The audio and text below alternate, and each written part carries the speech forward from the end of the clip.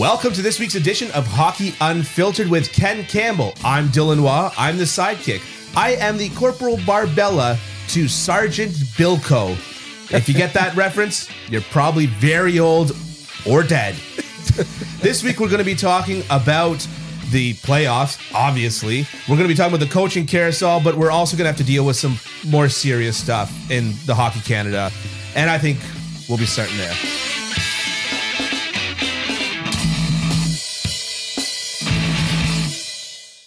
So, Ken, before we get started in what's going to be a pretty difficult beginning of the podcast, why don't you tell me how you're doing? I'm doing great. Happy Indigenous Peoples Day. That's an important holiday. That's an important day. Yeah, today is that day, and it's the first time in a couple of years that people have been able to gather for that. So all the best to everyone who's celebrating that, and let's hope we can be on the right side of history and start getting things right. You know, I mean, and this is what it always comes down to for me, is that I don't know, as a classic middle of the road, middle class white guy, I don't know what the best moves forward. But when I talk to, I've got one Indigenous friend, and if they tell me that land recognition is important to them, then I say, we just do it. If they tell me that this holiday is important to them, then I just say, you know what I mean? Just listen. I hear a lot of the arguments being like, well, that doesn't make up for it. And nobody's saying that it makes up for it. No, it doesn't. Yeah, it doesn't. But you have to start the reparation somewhere. You have to start somehow. And I think it starts with listening. Yeah. And it starts with being compassionate and understanding. You know, I mean, I've said for the last couple of federal elections, if there's just one leader or one party out there that can make one promise, and that is to have clean drinking water for everyone. Yeah. I'm going to vote for that person. Yeah. Yeah. That would be enough for me. That would be enough for me there. Yeah. So, I mean, we're speaking from a perspective of very much on the outside. Yeah. But I think we can listen. I think we can be compassionate. I think we can learn. We're people that are willing to learn. Right. And that's the best that we can be. And so I like having this stuff in the forefront. I like having this stuff on Twitter. I like having this stuff there, that it's front of mind, that I can, engorge on this sort of stuff. Now, before we get into our first segment, from one heavy topic to another. Oh, gee whiz. Yeah. Before we get into our next subject, we should give a trigger warning. Yeah. We will be talking about some very difficult subjects, and of course, that is the Team Canada and the sexual assault case that's happening right now. Alleged sexual assaults, yeah. Well, that's why I said the case. Yes. Okay. Yeah. Fair enough. Fair enough. With the alleged. Fair enough. But we will be talking about that. So skip ahead about 10, 15 minutes. You know, if this is not something that's for you, it's understandable. But without further ado, let's get into it. I know you probably know Carol Off. Yeah, as it happens, CBC. Yeah, exactly. Yes. From CBC. Yeah. She said something to the effect of, and this kind of ties into Indigenous and this, something to the effect of, it's important for people to bear witness. Mm-hmm. And it was on Twitter, and there was some controversy about something happening, and she said, look, we can't all make a difference, but it is important to bear witness. And that's kind of how I'm feeling. Right. Both with Indigenous Peoples Day. Right. And with this case in Hockey Canada. Now, we just had a parliamentary hearing yesterday, and you were very much, you hung off of every word. And so I'm curious, you also wrote an article on your Substack. Yep. And kencampbell.substack.com. Yes. Yep. That's the one. Yeah. You also wrote an article on your Substack, and I'm curious as to your main takeaways from yesterday. Oh, wow. Well, it was by way of background, outgoing Hockey Canada CEO Tom Rennie, incoming Hockey Canada CEO Scott Smith, and Hockey Canada Foundation Chairman Dave Andrews were all, and it was actually supposed to be Glenn McCurdy, who just recently retired as kind of their insurance guy, but he couldn't be there for personal reasons. They were invited to testify, well, probably more than invited to testify, to the Canadian Heritage Standing Committee that was looking into the alleged sexual assault in 2018 at the Hockey Canada Gala in London, Ontario. And I really, I have a lot of takeaways. One of which is I keep trying to think of a scenario under which it could have gone worse for Hockey Canada, and I can't. Yeah. It could not have possibly gone worse for Hockey Canada yesterday than it did. I mean, right from not really being prepared to answer a couple of the questions to, at one point, Tom Rennie said that because the police investigated it, the London police investigated it, and they had a third party law firm, Hennon Hutchison here in Toronto, investigate it. And they said that basically the investigation was never completed. Yeah. It's an incomplete investigation. It's been suspended. Tom Rennie said at one point that between 4 and 6 of the 19 players who were were in attendance at the gala, participated. And then at one point, Scott Smith said, no, it was 12 or 13 that participated. When Tom said between 4 and 6, he must have meant, the ones who didn't participate. Yeah. So it was just a shit show, to be honest, all around in a lot of ways. But to me, the biggest takeaway is that I think the biggest problem that people have when things like this happen is that because these are talented, gifted, entitled hockey players, that there will be no repercussions. Yeah. And after yesterday, that confirmed all of those biases. Notions, like big time. Yeah. There was absolutely zero repercussion for any of those players who was allegedly involved in that gang rape. Right from the Hockey Canada did not compel them to agree to cooperate with the investigation. They strongly recommended. And see, what it comes back to me is that there are no repercussions. There are no repercussions. Yeah. Hockey Canada paid the settlement. These guys didn't lose a penny out of the NHL money that they're presumably making right now because they're presumably in the NHL. But what it tells me is like, did Hockey Canada ever really want to know who these guys are? Did they ever really want to know? Because it just seemed to me there was a very cursory investigation here, a long one. It went over 2 years, but really an incomplete investigation. And then basically the investigators tell them and say, we can't tell you definitively what happened in that hotel room that night, and we can't identify who was involved. Yeah. And so Hockey Canada basically, from what I could gather, took that and said, okay, I mean, this was a lawsuit that was settled in a matter of weeks. Yeah. Like, these things don't get settled like this. No. They don't get settled this quickly. No. And so Hockey Canada is trying to push this narrative that, we cared about the victim, and we wanted to, lessen her pain and suffering and all this stuff. So we resolved, came to an agreement in like a matter of weeks on an incident that we're not even told anything about what really happened. They couldn't close the book fast enough. No, it's exactly. Yeah. It's very clear they wanted this to go away very quickly and very cleanly.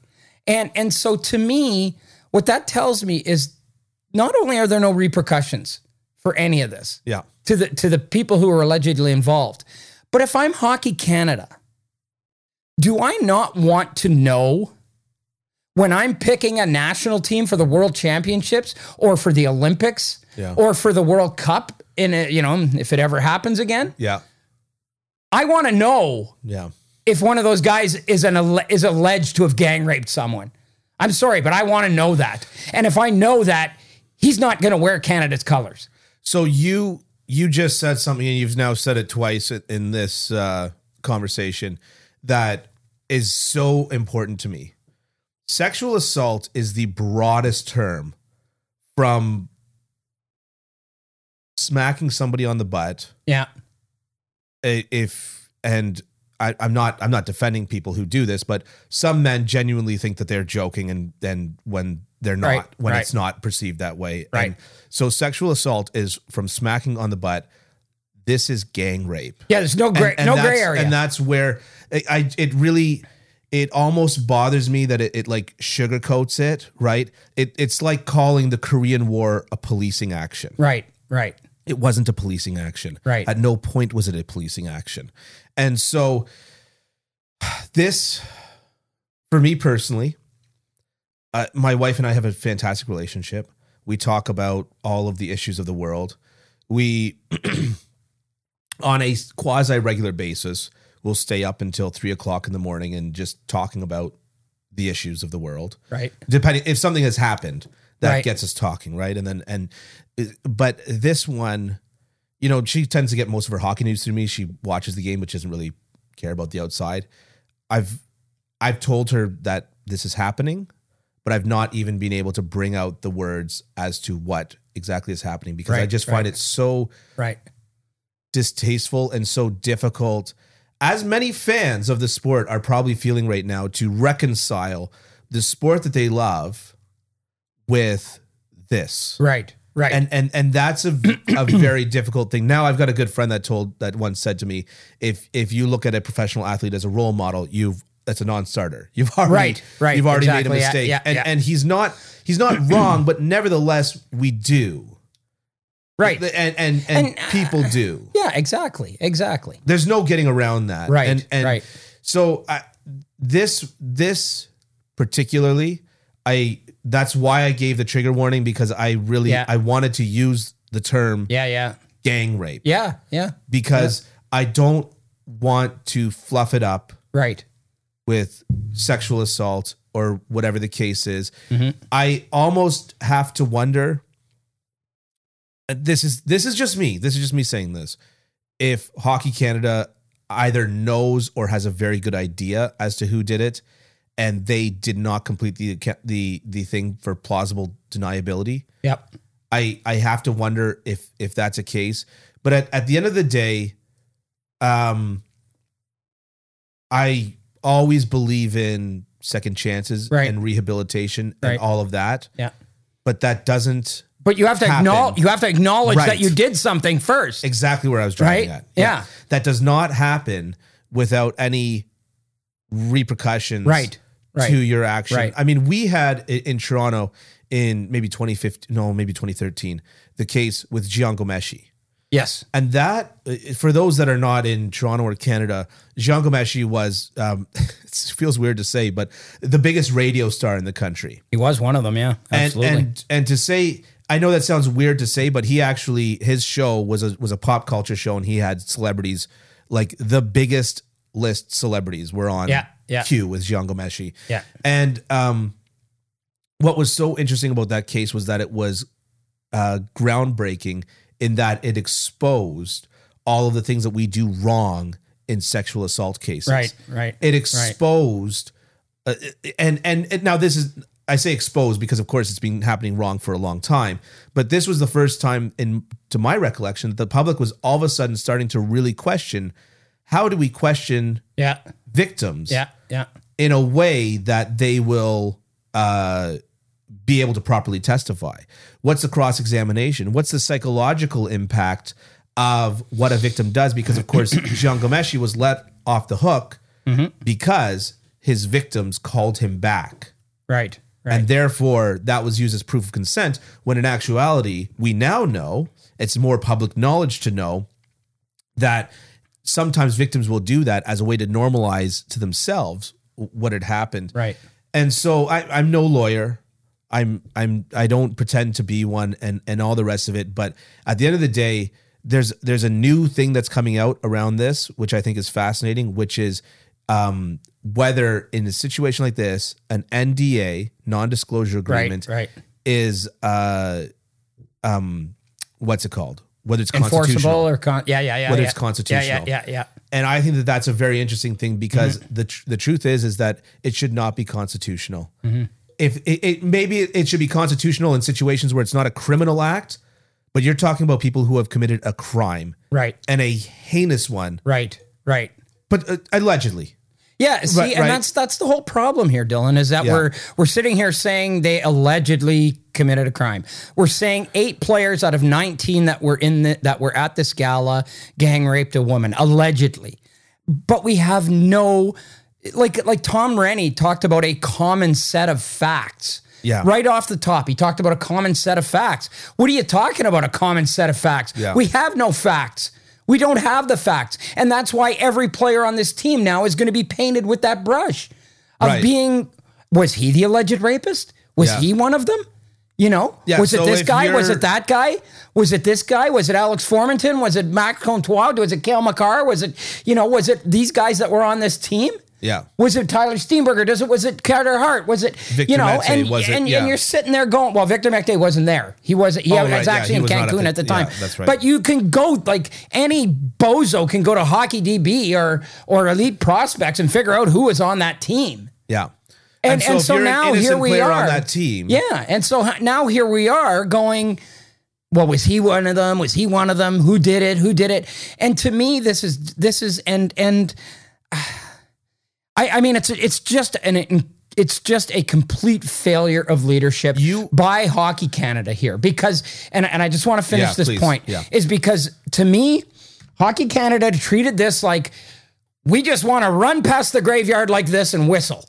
Yeah. We don't want to know. Yeah. We don't want to find out. Yeah. We don't want anything. And in reality, it should have been, okay, did this happen? Is this a legitimate case? Is this a case of a woman trying to cash in on the fame of some very soon to be rich athletes? Is it? Yeah. Okay, if it is, then it's very important to us that these guys are cleared and exonerated, and the ones who didn't do anything are cleared and exonerated. And if it wasn't, then we've got to know who these guys are, because these guys are going to be playing in the NHL. They're going to be playing on Team Canada. They might be coaching Team Canada someday. They might be coaching kids. They might be coaching girls. Yeah. You bring up the point, which I think that I want to kind of bring it to a head with this, which is whenever a player, let's say player X cross-checks player Y in the neck, ends player Y's career. Right. Player X gets a $5,000 fine. No, let's say a 15-game suspension. Player X goes and appeals that suspension. And the question that we've been asking, and I think I have, if not an answer, an educated guess towards, is always why, if the NHLPA is meant to protect its players, right? Why are they appealing player X's suspension, right, when player Y's career is over? Because they're both members of the association and they have to look out for the interests of both guys. And well, hang on. And that's where the conflict is. Why did they choose one guy? Right. Why did they choose player X over player Y? Right. Because they should have somebody from the PA arguing as vociferously that this guy should be banned for a year. No, but I'll tell you why. Yeah. I'll tell you why. I think that... It's about money. It's all about money. It's all about money. A guy gets suspended, he loses money. So the Hockey Canada has decided that they would rather have rumors swirl around, was it 16 players? 19 players. They'd rather have rumors swirl around 19 players, right, than know for sure that between 6 and 8 players, right, has done this. Yeah. And so again, you've got a situation where they're protecting the money, is what essentially it comes down to. And that's what's so disgusting about all of this. And it's the same issue that we come with, that comes in with suspensions. The NHLPA shows its stripes when it protects the player. Yeah. Look, player Y that's career is over still has a guaranteed contract. They're still making that money, and that money's still going to the coffers of the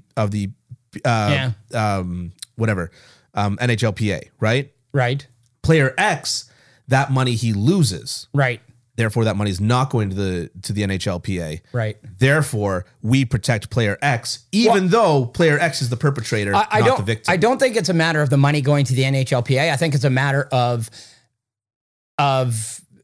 sort of preserving the wealth of each of the players.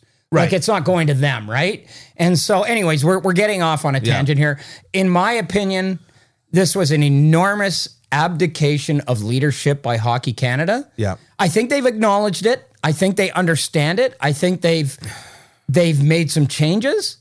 But one of the MPs said, I keep coming back to responsibility versus accountability. They're taking responsibility, but they're not taking accountability. Yeah. They're not being accountable for this. Yeah. As one MP said, nobody lost their job.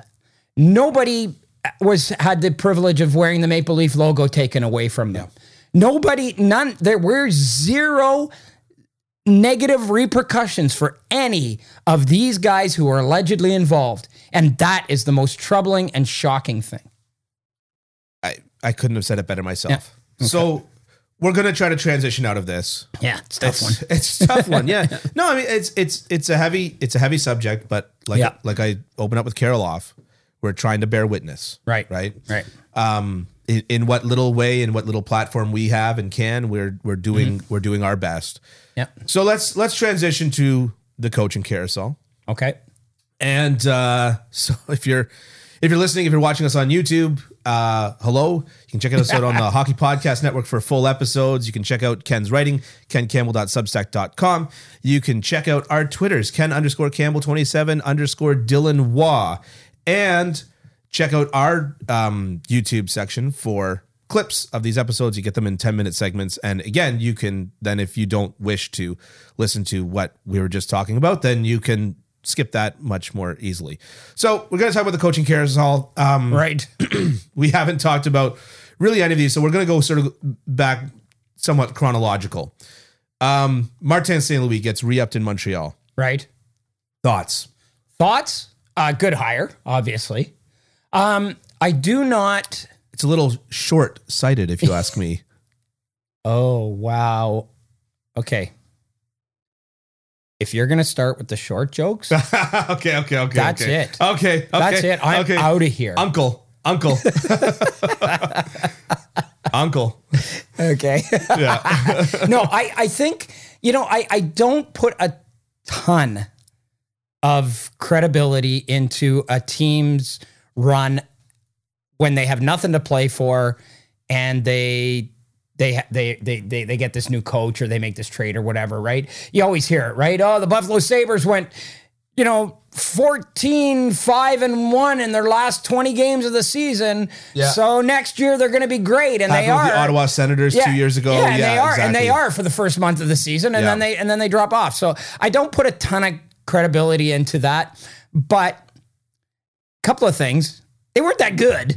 Yeah. First of all, like they actually, as a team, in terms of results, they weren't that much better.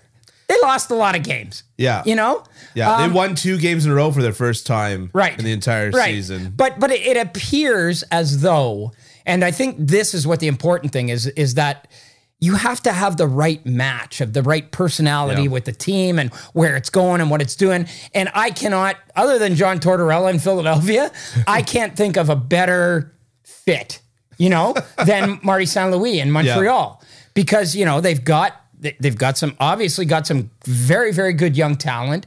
They're transitioning. Shane Wright or Slavkovsky or Logan Cooley or somebody is going to be their first pick overall. Yeah. Probably going to be Shane Wright. They're probably going to go the safe route and go Shane Wright, I would think. And so they're going to have to integrate those guys into the lineup, and those guys are going to need to be taught, because I think if we learned anything from Jack Hughes, it's that unless you're Sidney Crosby or Connor McDavid or Alex Ovechkin or whatever, it really doesn't matter how talented you are as an 18-year-old. Yeah, you're pretty friggin' clueless. You are. You're clueless as to what it takes to play in the best league in the world. Yeah. So you need someone who is going to shepherd you through that process. Yeah. And I think he's a really good guy to be able to do that. I think the good thing about the Montreal Canadiens is they're saying, we don't have to win. Yeah, we could finish 32nd overall again next year. Yeah. That's okay. Yeah. That's okay. And there's no slapdash, kind of we're 1 or 2 trades or a free agent signing away from, contending here. Yeah. No. We're gonna do this right. Mm-hmm. And they should be doing it because they've got carte blanche. Yeah. Jeff Gorton and Kent Hughes have a honeymoon period here, where there's not a lot that they can do wrong. There's it's celebrity like what Steve, and it's name? what Steve. What's that? Hugo. Nice. Hughes Gordon. Yeah. Hughes Gordon, not bad. Hugo is what the kids are calling him. Nice. Yeah. But it's like what Steve Yzerman had in Detroit. Yeah. And he used it. Yeah. And he built up their prospect system, and he got a bunch of young players, and now, slowly but surely, we are going to see the fruits of that. We're going to see that bear fruit. Totally. So I really think that for this team at this time, where this team is, I think it's a really good fit. I mean, you turn around and you say, best case scenario, he becomes the kind of coach that wins you games. Worst case scenario, we already know that right now, currently, with no improvement, he is already the kind of coach that helps players progress. Yeah. So worst case scenario, he helps develop your players, and then you say, well, thanks for that, Marty. And then you hire another coach. Yeah. Best case scenario, he grows with the team. And I think that's a very important point. Yeah. Is he's going to get better. He's going to get better too. Yeah. Like he's going to become a better coach. Yeah. Well, I said to you this morning. He's going to improve along, like incrementally, you would think, along with the group of players that is going to take them to where they want to go. And the thing is that Montreal is developing an analytics department. They're developing a sports science department. They've hired a guy. Yeah. That's to say they've hired a guy. Look, listen, if they had 0 guys before and they have 1 guy now. Yeah. Like that is literally more than 1 million times the amount of people that they had, right? Yes. So math is fun. Yeah. My point is that he's going to be surrounded by people that will help him achieve that success. Mm-hmm. And a guy like Marty St. Louis, to me, strikes me as being self-assured enough to accept the help when it's there. Yes. And so, I mean, what did I say to you this morning? I said it'll be interesting to see what he does coaching when he's had more than 5 minutes to think about coaching. Yeah. Hey, Marty, you want to come coach the Habs? Sure, I'll think about what to do on the drive over. Yeah. I'm going to go home. I'll ask my wife what she thinks. Yeah, and then I'll get I got back a 4-hour drive from Vermont or wherever he was living at the time. Yeah. And, Connecticut, I think. Yeah. Connecticut, yeah. And I'll think about what to do, by the time I get there. Yeah. So, yeah, I think we're on the same page there with Marty St. Louis. You mentioned him now, so why don't we just go to John Tortorella in Philadelphia?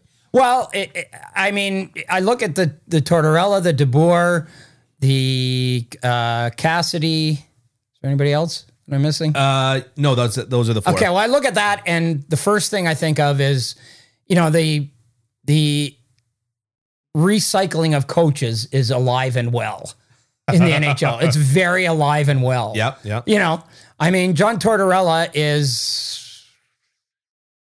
Tampa, New York, Vancouver, Columbus. Am I missing anybody? Those are the ones that I can think of. Yeah, so he's on his 5th team. Yeah. But to me, I mean, this is another one where it's a great fit. Yeah. I mean, this team has no identity. Okay. This team has no identity other than they suck. Like they have no identity, right? And their young players have really stalled. Ivan Provorevs, the Travis Konechny's, these guys have really, like, if there is a team that needs someone to come in and kick ass, it's the Philadelphia Flyers. The most important prospect that they have, my opinion, is Carter Hart. Mm-hmm. And you put Carter Hart behind a John Tortorella defensive system, such as what Elvis Merzlikins was the beneficiary of. Yeah. And you watch him regain that confidence and start to thrive. Right. And you want a bold prediction? Carter Hart's in the Vezina voting next year. Oh, wow. Okay. There's my what's his name that was injured all year that they got from the defenseman that was injured all year. They got in a trade last year. The Philadelphia Flyers. Oh, yeah. Ryan Ellis. Ryan Ellis. Right. Yeah, that they got from the... You got to stop. Like, it's June 21st, and you're pulling this? What am I pulling? I can't remember that stuff. Anyways, what I'm saying is that you bring in a healthy Ryan Ellis. Yeah.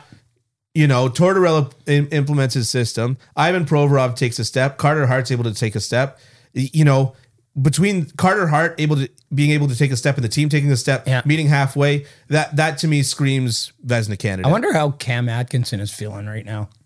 Like, you're shitting me. Yeah. Really? No, but to me, it's like... Guy's like a bad virus. Yeah. To me, it's like if there's a team that needs a massive shakeup out of the complacency and like I just feel like Philadelphia is like it's like man, we're good at losing. Yeah. Boy, have we ever learned how to lose. You know what I mean? Yeah. And if there's any team that needs that kind of injection, It's that team. And thing who knows? not Who mentioned knows? about He's a Torts- 4 he'll probably have a 4-year deal Yeah. and he'll probably have a 3-year shelf life. You know what I mean? Like it's always like that, right? It's the Grateful Dead too. 9-mile skid on a 10-mile ride. That's what he is. Yeah. Honestly, though, the thing about Torts, and we've said it about Daryl Sutter, the thing about Torts is that, yes, he's extremely old school, but he is not close-minded to some newer ideologies. And I think the edges important. the edges have been smoothed a little bit.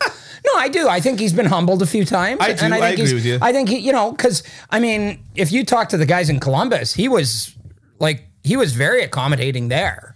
A lot of players love him. Yeah. A lot of players love him. There are players. I talked to Ian Cole. Ian Cole loved playing for John Dortorell. Loved it. Yeah, and Ian Cole is a good, hard-nosed kind of, lunch pail sort of type player. Absolutely. But I mean, it's like, getting the Sedin twins to block shots is like the stupidest thing that anybody could have ever come up with. Right. Even though Steven Stamkos is blocking shots now. It's stupid. I agree it's stupid. Yeah. But yeah. Well, don't give away too much. Okay, let's go to Pete DeBoer in Dallas. I really feel like Dallas went out of the frying pan and into the fiery inferno. Really? Yeah. I think they just flatlined. I think they just... Who's the guy that can best fit what we're trying to do here? We've got a veteran team that we think might be able to do maybe come close to doing thank something. God we're going to get like really, Pete DeBoer. He's next, Yeah. hey? Wonderful. No, that's like firing Bruce Cassidy and bringing back Claude Julien. Like, come on, guys. It's going to be really interesting in Dallas because I think they've made a statement that they're not ready. They're not taking a step back. They're not ready to take a step back. Yeah. When the reality is that this is a team that, you've got Jamie Benn who actually had a really good year this year. It wasn't bad. Yeah, but he's fading. Radulov fell off that cliff that we always expected. Yeah. But what I find interesting about the Dallas Stars is they have guys like they have Robertson, Wyatt Johnson, who led the OHL in scoring in the regular season and the playoffs. They have Logan Stankoven, who's from the Kamloops Blazers, who had the best points per game in the WHL. They have Maverick Bork. I can't wait till he comes into the NHL and his nickname is Stanky. Stanky. Could be Loogie Stanky. and they have Maverick. We got the Stanky Lube coming up the wing. They have Maverick Bork. They have Ty Delandria. They have some really very, very, very exciting offensive prospects coming up. And I told you to look at their system. Remember? Right. Yeah. but it'll be really interesting to see how that all meshes together because they are a very defense-oriented team. Yeah. And DeBoer is a very defense-oriented coach. So are these guys going to be able to come in and be free to be able to make the adjustment to the NHL and be able to do what they can do best? Yeah. Or are they going to be put into the, you got to learn to check and play in your own end for, before we'll give you more than 6 minutes of ice time a game. Yeah. You know what I mean? So I think it's a really interesting dynamic that's going on there. And it's a 4-year deal again. Yeah. And it just, to me, it's... Probably has another 3-year shelf life. Yeah. But to me, the statement here is we're not ready to throw in the towel yet. Yeah. And it could go one of two ways. Maybe they find another long playoff run in them. Yeah. Because DeBoer's been on them and a lot of these players have been on them. Yeah. Or they just languish in that mushy middle that doesn't do anybody any good, and you keep trying to just make the playoffs every year. Show me a good coach and I'll show you a Jake Ottinger. Right. Yeah. But so first thing I got to say about Pete DeBoer, I have a lot of respect for him as a human being. Yep. When Colin Kaepernick knelt during the national anthem, Pete DeBoer was asked because Joel Ward was on the San Jose Sharks at the same time, and Pete DeBoer was coaching the San Jose Sharks. Yep. Joel Ward was asked, "Are you planning on kneeling?" And Joel Ward said, "I haven't decided yet." And then Pete DeBoer was asked, how would you feel about this, right? And his response was something to the effect of, "When I was in law school, I specialized in human rights. How do you think I feel about this?" right? Yeah, and it's like, it was just like, so like it was such, the answer was, the hell does this have to be a debate for? Right. This guy has a right. Yeah, and you're going to ask me, oh, what do you think? You're going to trample his rights? Yeah. No, I don't think I will. There were coaches, and of course there were coaches that did, and Kaepernick's still not and the playing. guy we just talked about, guy that we just talked about was one of them. Tortorella. Tortorella was adamantly against it. Right. And I also worked briefly with Pete DeBoer's nephew. Oh, okay. Super, super nice guy. Really cool then they're going to win the Stanley Cup in 2 years. So all of that nice things to say about Pete DeBoer, I think he's a dinosaur of a coach. Okay.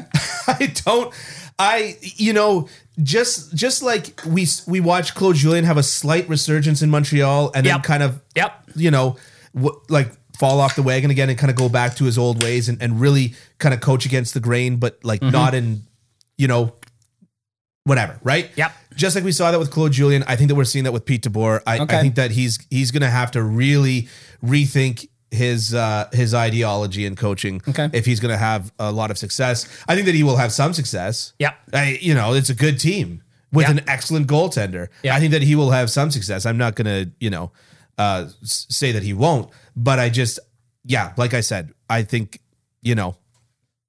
I'm not hugely sold on Pete DeBoer. Okay. I think he's a good guy. I don't think you're alone in that assessment. I think that you would have some people that would agree with that.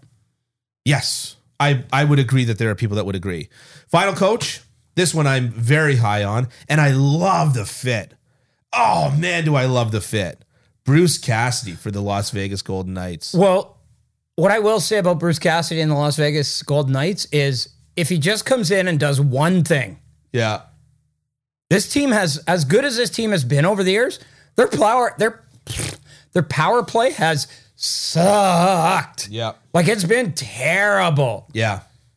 So if he can come in and fix that'll be worth the hire right there. You've got to ask yourself, I just thought of this, right? Habs guy, cover the Habs, all the rest of it.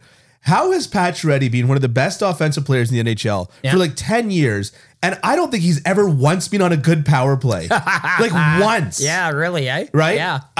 Isn't that funny? Because the power play in Montreal was terrible. Yeah, it's almost as bad in Vegas. And you're right. It's one of the worst. It's like 29 or something like that in the league. Yeah. In terms of the clip that it's producing at. And you've got to think, Pacioretty, for much of this year, when he wasn't injured, was like leading the league or top 3 in the league for goals per game. Mm-hmm. So when he's there, he's playing exceptionally well. Yeah. And yet still can't sort it out on the power play. It's so bizarre. What do you think's harder? 5 versus 5 scoring or power play scoring? Yeah. Wait a minute. Let me put on my old thinking cap for a second there. Yeah. So I agree with you. If Cassidy can figure out the power play, which it wasn't a world-beating power play in Boston, I remember, but it was pretty good. A couple of years, it was like top 5. Oh, really? Like I thought it was top 10. His first couple of years there, well, you could check, but I think it was his first couple of years there. Yeah. It was like right there. Yeah. It was like right there. And then it was sort of middle of the pack. But I mean, I'm sure Vegas would we would kill for 15th overall. I know. We kill for that. I know. If I had a nickel for every Habs article I read that said, if we just had a league average power play. Right. If I had a nickel for that, Ken, I wouldn't be sitting here doing a podcast with you. I'd be out on my No, you would. No, you wouldn't. No, you wouldn't. No? You'd be here doing that because you're really passionate about this It's stuff. very true. You're very passionate. It's very true. But we'd have we'd have a way nicer studio. We'd have way better equipment. You'd be able to afford a good haircut. That kind of stuff. I try to act aloof, but truly this podcast is the wind that fills my sails. It's the wind beneath your wings, as Bette Midler would say. Yes, well, I decided it's the wind beneath your friggin' wings. I decided to mix metaphors. Okay. Yes. Yes. So on the flip side of I couldn't think of another metaphor to mix there. Never mind. Okay. Wow. Bruce Cass. Wow. Just thud. Yeah, just thud as I hit the ground there. Yeah, you got a lot of crickets in your backyard right now. Where? Yeah. Bruce Cassidy, he just, Pete DeBoer really brought Vegas away from what I think was successful for Vegas.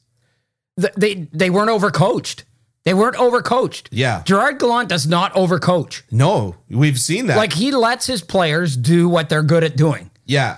Yeah. And so Bruce Cassidy, I really feel like he brought Vegas away from what made them successful. No, Peter DeBoer brought Vegas. Yeah. Brought Vegas away from what made them successful. And that's why I feel like he might be kind of, a little too, some of these coaches, especially when they've been around for a little while and they've had a lot of success doing the same thing for like 15 years. Yeah. They're a little high on their own supply. You know what I mean? They're kind of drinking their own Kool-Aid at that point, right? Right. It wasn't technically Kool-Aid. They're reading their own press clippings. That's what people say. Yes, exactly. But I think too, what Bruce Cassidy brings in is that this guy is not uncomfortable going into a room of elite players and telling them this is how we have to do things, and this is what you have to do to be better, and this is how we're going to do it, and finding that balance. Like, I'm sorry, are you Jack Eichel? That doesn't sound like Patrice Bergeron. Yeah.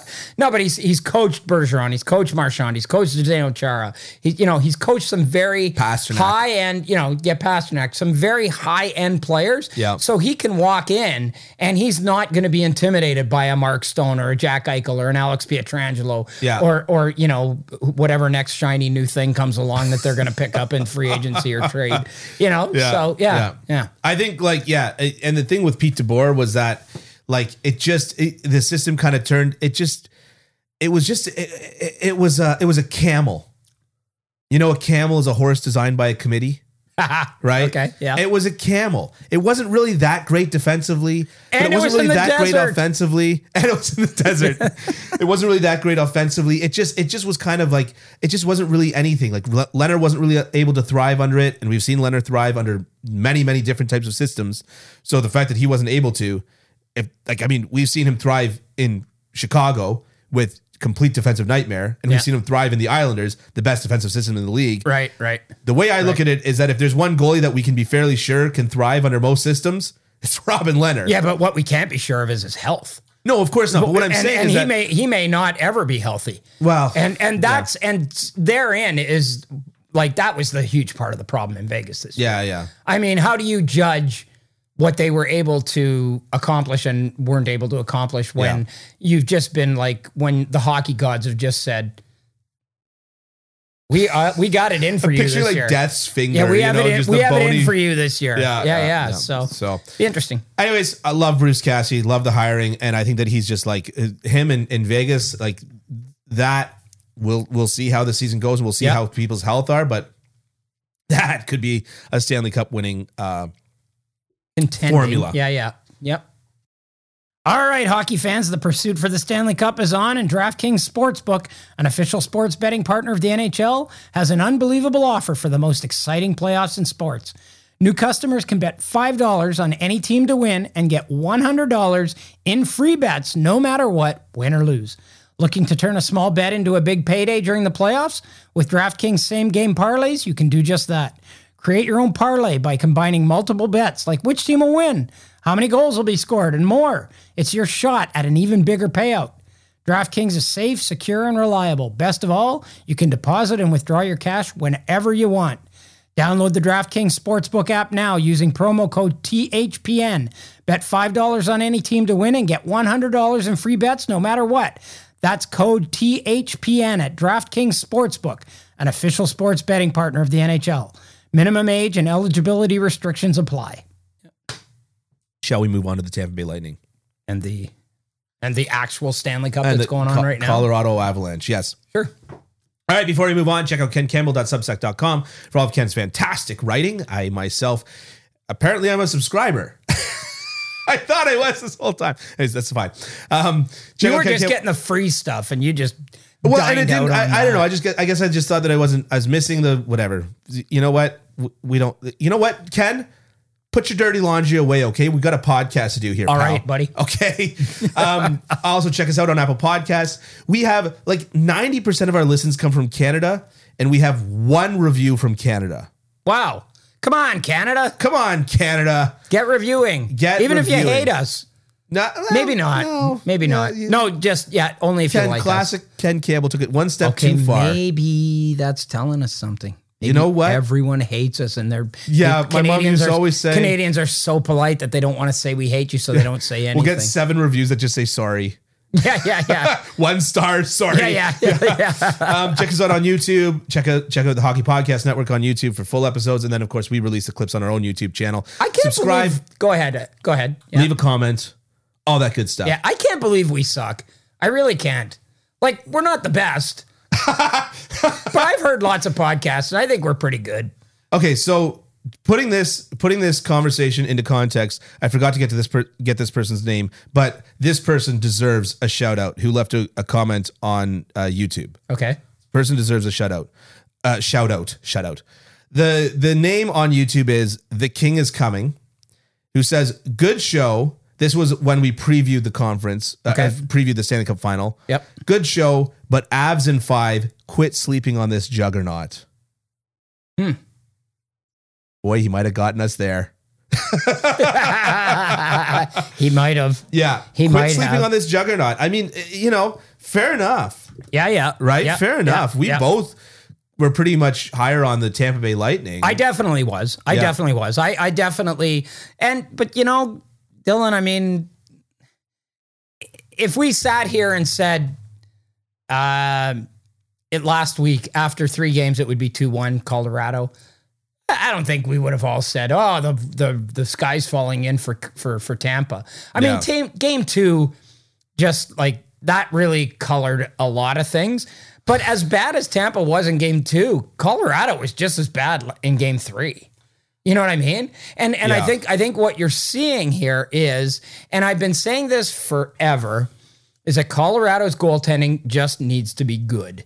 It doesn't need to be great. So bad. It just needs to be good. And here's what you see when it's not good. Yeah. Like what we're seeing even more is, here's what happens when Colorado plays the way they played in game 3. With all the defensive breakdowns. That's when your goaltending gets, is vulnerable. Yeah. Right? It's vulnerable. Yeah. And, Cale Makar and Devin Taves, wow. Like, what happened to those guys? Yeah. So to me, I don't think it's I don't think all is lost yet. I really, from a Tampa Bay perspective, I really don't. I think if they can use last night to get back to where they were, but what I'm worried about Tampa is Braden Point didn't play last night. He's apparently questionable for the upcoming game. Nikita Kucherov left the game. Yeah. I think somebody else left the game. They're banged up big time. I don't know if they have enough. And I don't know if last night wasn't just we got our asses kicked, we got embarrassed. Let's get out there and show, really push the pace and see what we can do. And I don't know that they have that many games, that they've got, that they can do that for 3 of the next 4 games, but they're the defending champs and maybe they can. Okay, so I'm going to do something that I've never done before on this podcast. I'm going to use a visual aid for last night's game for goaltending. Are you ready for this visual aid? Are you showing it on the podcast? I can show it on the podcast. Okay. So you see there's that picture of us. Yeah. And here we go. Those look like X-rays bearing very bad news. This is the shots. Okay? Yep. These are the shots. Look at how the shots came from almost the same place for both teams. Both had tons of shots coming from in tight. Right. And down the Royal Highway. Royal Road. The Royal Road, whatever. Yeah. And yet Tampa scores 5 goals right there. 6. Didn't they have 6? This is 5 versus 5. Okay. 5 goals right there, and Colorado gets zippity-doo-dah-day. Right. So for those that were not able to see that are listening, basically it's a heat map of where the shots are coming from. Right. And the shots for Tampa are coming from directly in the center and then to the goalie's right. And the shots from Colorado also coming from directly in the center and to the goalie's right. The difference is Tampa scored a bunch, Colorado didn't. So all things being equal, when Tampa is able to penetrate the defense at the same clip that Colorado is able to, and Vasilevsky has decided to once again be Vasilevsky, Tampa's winning. I mean, it's the great equalizer, right? So, like, Colorado was never going to win the goaltending matchup in the series ever. No. They never were going to win it. Ever. Right? Yeah. So, but when it's this stark, Yeah. and it's the great equalizer, how do you know? Like, how do you know, right? Yeah. I mean, Colorado cannot play the way they did in front of Darcy Kemper and expect to win. They can't. I mean, and this is what exactly what I was embodying when I was like, their goaltending just has to be good because they're so good. Yeah. But when they're not good and they're breaking down and their best defense, their two best defensemen are horrible. Yeah. You're going to end up with this kind of situation. And like Colorado, I mean, Nathan McKinnon's not playing badly. No, but he's got to have an impact on this series. He's got to take the bull by the horns. He's got to have an impact on this series, and I think he will. Because right now it's Landeskog and Nichushkin and these other guys and Cale Makar, of course, who are really impacting the series. And Nathan McKinnon is looking pedestrian. Well, I don't think he looks bad. Like he's keeping up. He's using his speed, but he's got to put his stamp. He's got to put his stamp on this series. So you know what I saw last night? I don't like being this binary when it comes to team styles because there's so much nuance within all of them. But Tampa likes to set up in the zone and run the play through Nikita Kucherov, right? Yeah, that's fair. And what was happening a lot in this series was that Kucherov and the various Tampa players. And actually, I had a fun chat with a scout yesterday for the Los Angeles Kings, where he was also he was telling me some of this stuff. Some of this stuff he told me, some of this stuff I'm extrapolating, right? But basically, what he was saying was the speed that Makar and Devon Taves are able to close the gaps. Yep. All of a sudden, where they're used to cycling around a team, that's no longer an option. Right. They have half the time that they would have had. And so I feel as though they, it always looked like Devon Taves and Cale Makar were just on them every second that they tried to set up in the zone. Boom, turnover, rush the other way. Yep. Tampa last night, to me, just basically started trying to find the soft areas through the middle, which they managed to find. Yeah. And rush the puck. Yep. All things being equal, you would think that a defensemen like Cale Makar and Bowen Byram and Devon Taves, being the excellent skaters that they are, would be breaking up those rushes, but they managed to find soft areas. And they did, and Pat Maroon's goal was a perfect example of that. So, and I mean, everybody's talking about how beautiful Cirelli's goal as well. Yeah. And everybody's talking about what a great goal Pat Maroon scored, and it was really nice. But boy, that was bad goaltending. Yeah, like why don't you just stand behind the net if you're gonna do that? Like, holy cow. So I looked up a couple of the stats. Okay. Game 1 for the Tampa Bay Lightning at 5 versus 5. Hedman led the team in rush attempts. Okay. These are individual rush attempts, not team rush attempts. Yep. With 2. And then Ruda, Palat, and Bellemare each had 1. So 5 total rush attempts for individual rush attempts. Yeah. But let me tell you, Hedman's a great defenseman.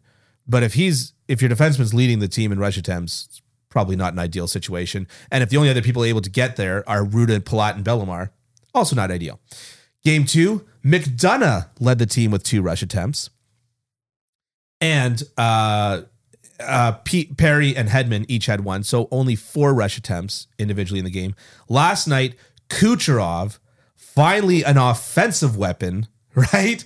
Led the team with 3 rush attempts. And then Killorn, Stamkos, Hedman, and Cirelli all had 1. For 7 total individual rush attempts. Right. So they're finding the seams. They're breaking. They're finding a way around that speed. Not only are they finding a way around that speed, but the right players are finding the way around the speed. Because all due respect to Bellemare, if I'm putting the game on somebody's stick and saying, "Oh, this guy's going to get through and get a rush attempt on net," not Bellemare. Well, not circling him. It's a thing. I mean, that's the thing, right? Like with guys like that, it's like, well, they create a lot of opportunities. Yeah, but it's them. Ask any Leafs fan about Mikheyev. Yeah. Right? Yeah. Like, love the guy, also hate the guy, right? And I mean, like that was like Paul Byron back in the day as well. There's a lot of guys that their skating and their hands and are all elite, and then their ability to actually put a puck into the net. All right, there was a guy that played in the 80s, and he was a Montreal guy. He started out as a Montreal guy, Tom Chorsky. Man, that guy could skate. Yeah. And if his hands ever matched his feet, he would have been a 35-goal scorer for 10 years in a row. Yeah. So this is my point with the rush attempts is that, and that's individual. I wasn't able to find team stats for team rush attempts, like odd mans, 2-on-1s, stuff like that. Yeah. But you're not looking hard enough. You're right. You're right. I looked it up this morning. Had myself a late one last night. Yeah, I know. I can tell. Yeah. You did the nicest thing in the world. You asked me if you could make a chirp about my hair on the podcast, and then you never made that chirp. Okay, I'll do it now. Okay, let's hear it. Well, for a guy who doesn't drink, it looks like you were on a bender last night. Oh, snap.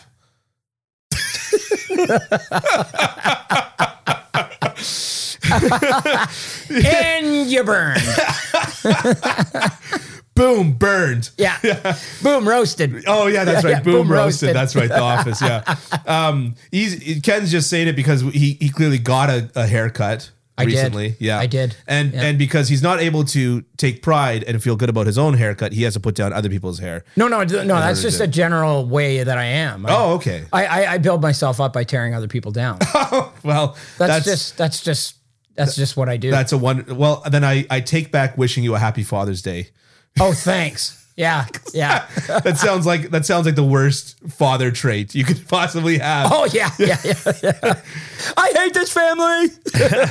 In fairness, my dad never let the kids win. My dad never let the kids win. Oh really? No, he was never let the kids win guy. Yeah. But then, like he got sick relatively early on, right? Yeah. Not to get too far into this, but and so he went from not letting the kids win to me letting him win because he was like a frail old man by the time I was 12. Wow. I remember playing football with him and I was like, we were both like, I don't want to tackle your old man. Looks like he's going to die from one hit. I was like 12 years old at the time.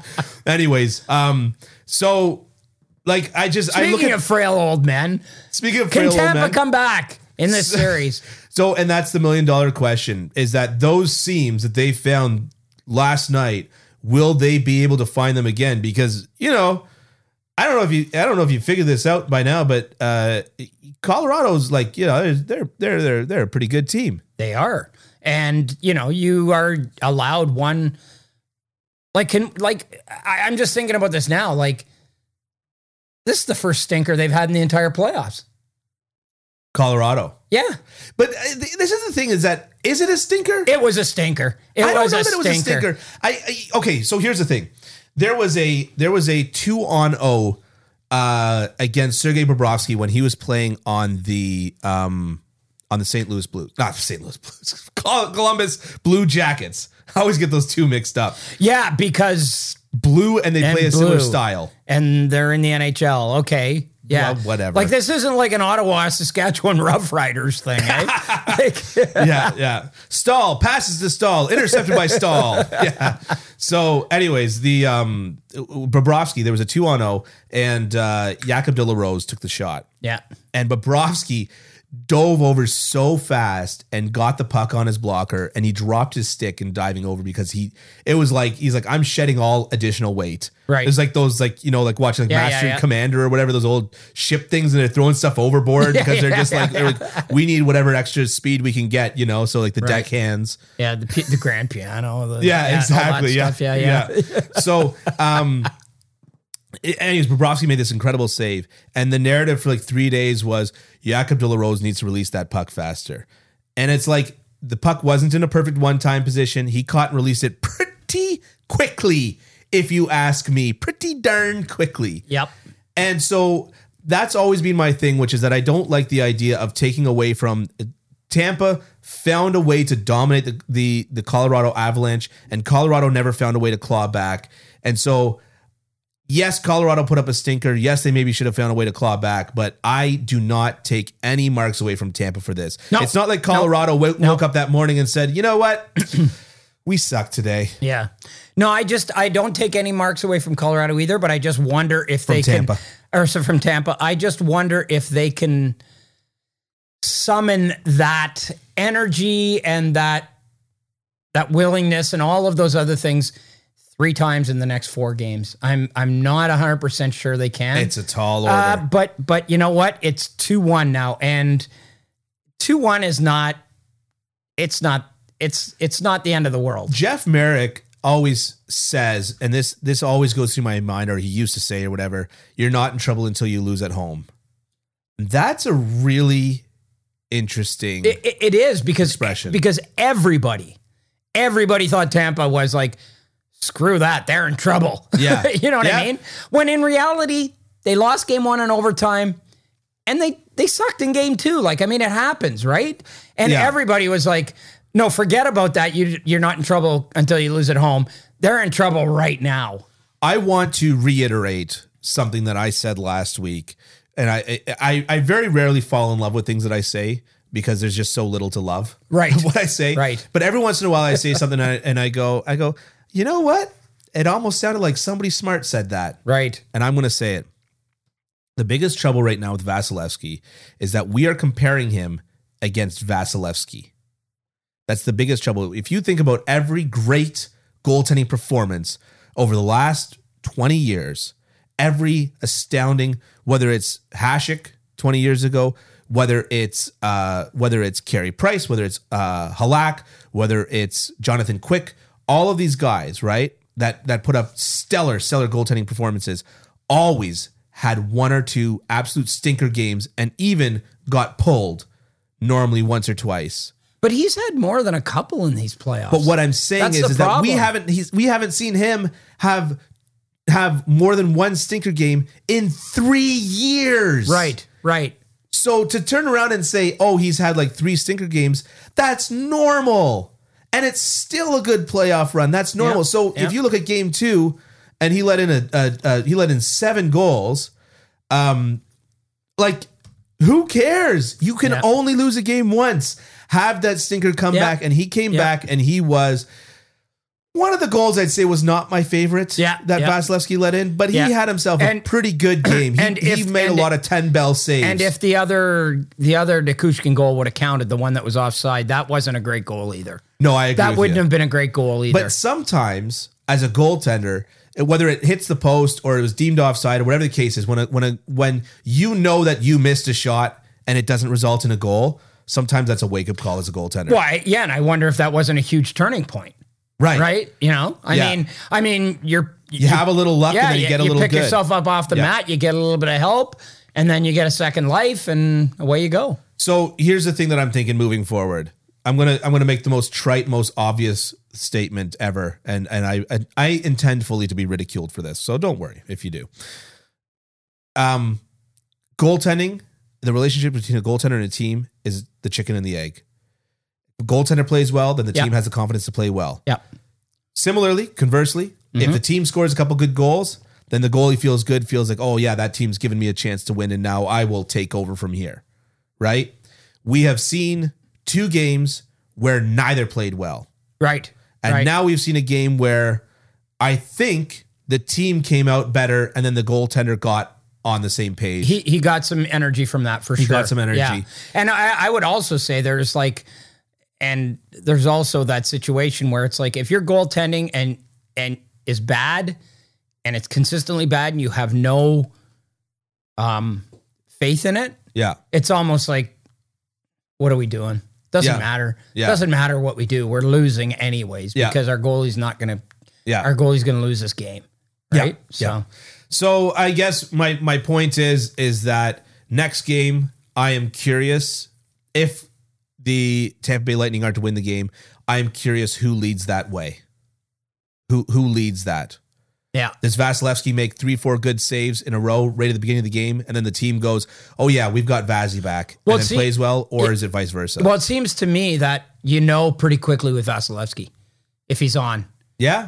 Pretty quickly. Yeah. Either he lets in a couple of lousy ones early, or he shuts it down, and then it's like, forget it, right? Those 2 that he made off the toe of his the toe. Yeah. Holy jeez. I think it's really interesting to see what they're going to do at the other end, in the other crease.